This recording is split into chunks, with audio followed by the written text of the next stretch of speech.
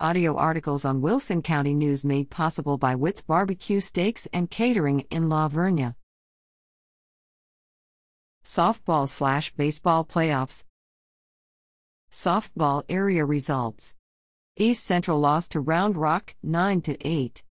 Floresville lost Game 1, 12-2. Lost Game 2, 12-0, to Georgetown. La Vernia lost to Rockport Fulton, 4-2. Baseball by district. Floresville defeated Brackenridge, 3-0 and 3-0. They will move on to Area V Rouse.